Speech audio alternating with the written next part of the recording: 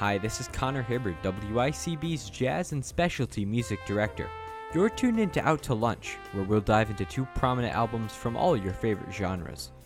On today's episode of Out to Lunch, we'll take a look back at a pair of iconic albums by two of jazz's most powerful singers, I Put a Spell on You by Nina Simone and Billie Holiday's Lady Sings the Blues. Released almost a decade apart, these two pillars of vocal jazz are not only reflections of each artist's distinct style, but of their talent as interpreters, showing how they cemented themselves forever in the jazz canon through their multifaceted craft.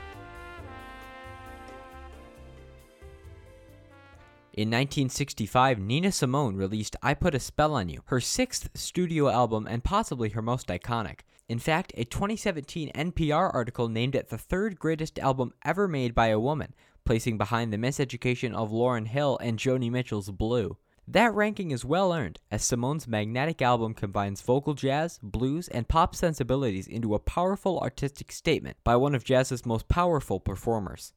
Though she did not pen any of the songs on the record, her signature vocal style and undeniable presence makes the album a delightful listen.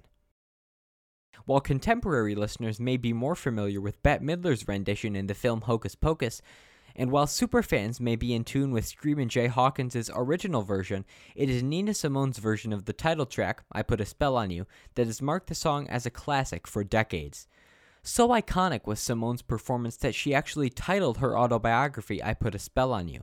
Featuring fabulous orchestral arrangements, a seething brass interlude, and Simone's uninhibited, incredible vocals, the album's eponymous opener is a legendary composition and a memorable way to start the album. It takes quite a few tracks to get to another song even remotely as famous as I Put a Spell on You, but if any of Simone's performances can measure up to the opener, it has to be Feeling Good. Originally written for the musical The Roar of the Grease Paint, The Smell of the Crowd, Simone's version opens with a reticent, down-tempo, a cappella vocal track that leaves the listener on the edge of their seat, waiting for the forceful brass interjection that will kick the song into high gear. In this song especially, Simone is keenly aware of her power. She toys with the listener, makes them wait, and she builds the suspense perfectly through her deliberate phrasing and soulful vocals. When the instrumental finally does kick in, Simone knows just how to adjust her voice to take the song to the next level. A perfect blend of blues, jazz, and 1960s pop vocals, Feeling Good is Simone at her best, completely mesmerizing the listener and taking complete control of her craft. She takes a break from that vocal craft, however, in a not uncharacteristic instrumental interlude with the track Blues on Purpose. As well as being the album's lead vocalist, Simone accompanies herself on piano in these tracks, and she focuses all her intensity into a piece that feels the most like a straight jazz cut off a multi-genre record. There's nothing groundbreaking or completely out of the ordinary in Blues on Purpose, but its inclusion on the album is a delight nonetheless. The break from the rest of the album's style is a necessary one. The vocal jazz is great, yes, but there's a freeing aspect to hearing Simone master this Rudy Stevenson classic, infusing her classic jazz sensibilities with just a dash of guitar from her backing band to give the song a bluesy hue. This is a song you cannot help but tap your foot to snap your fingers to get lost in the rhythm of. Somewhat ironically, more than any other song on the album, Nina Simone casts a spell with Blues on Purpose, detailing her deliberation and musical excellence by straying away from the rest of the album's more mainstream stylings, if only just for a few minutes, to delve deeply into the jazz genre.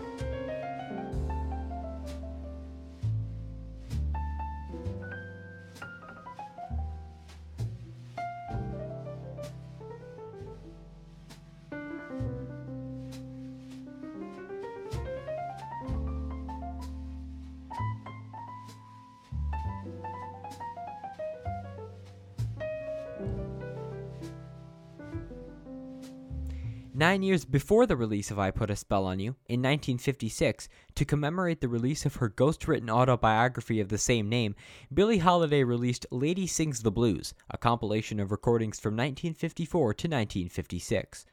Featuring some of Holiday's best-known hits as well as 4 new tracks, the album is one of the most influential in all of Holiday's collection. Though the instrumental style is as smooth and silky as ever, Lady Sings the Blues does not represent Holiday at the height of her vocal power. Years of well-documented drug abuse had taken their toll on her higher register. though if you didn't know what to look for, you would never notice, as Holiday's charisma and presence that made her a star makes up for any technical shortcomings.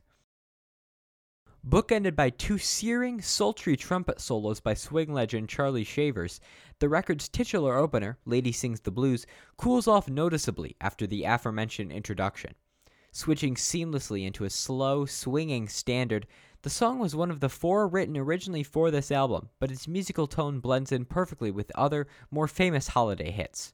A perfect introduction to an album that is at least somewhat autobiographical in nature, Lady Sings the Blues fits right in with Holiday's already rich repertoire, both in its musical stylings and lyrical themes, and suggests something more sorrowful, lurking under the luster of the album.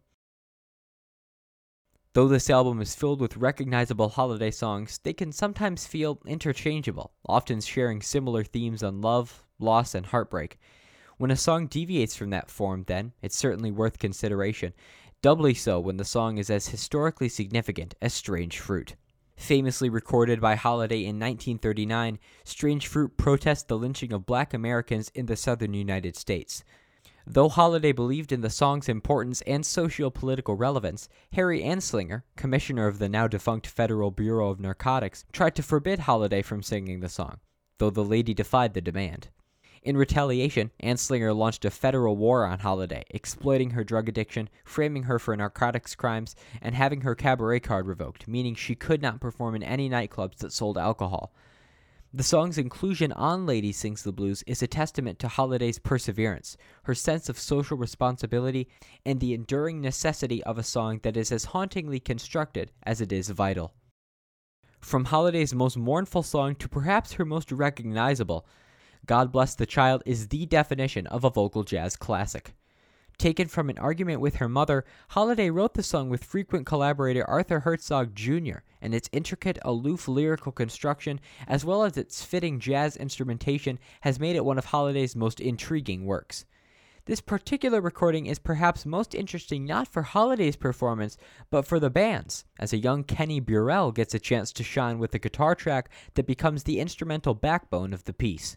Excellent backing performances from Wynton Kelly on piano and Paul Queenish on tenor sax add to the song's blues-induced feel and creates one of the most complete and complex tracks on the album. A classic, a masterpiece, and a personal favorite, God Bless the Child is a perfect way to open the album's second side and still stands today as one of Holiday's most definitive works. Less recognizable but still excellent, Willow Weep For Me is as smooth and well-composed as every other song on Lady Sings the Blues, though perhaps feels the least like a Billie Holiday song. Maybe that's because it's not. Anne Rennell originally wrote and performed the song in 1932, and it's had a long life as a jazz standard, being adapted by Frank Sinatra, Cal Tjader, Holiday's pianist Wynton Kelly, and, fittingly, Nina Simone in 1959. Holiday's performance may not be the definitive version of Willow Weep For Me, but its melancholy lyrics and understated orchestration allow Holiday to take full control of the track. Listening in 1956, you could never have suspected that Holiday's personal struggles were so pervasive, that her relationship issues and drug addiction were so consuming.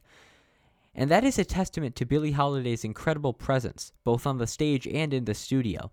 As difficult as Holiday's life was, her musical genius was so great that her songs persist today, for innumerable reasons, and Lady Sings the Blues is as enjoyable and enlightening a listening experience as it was 65 years ago.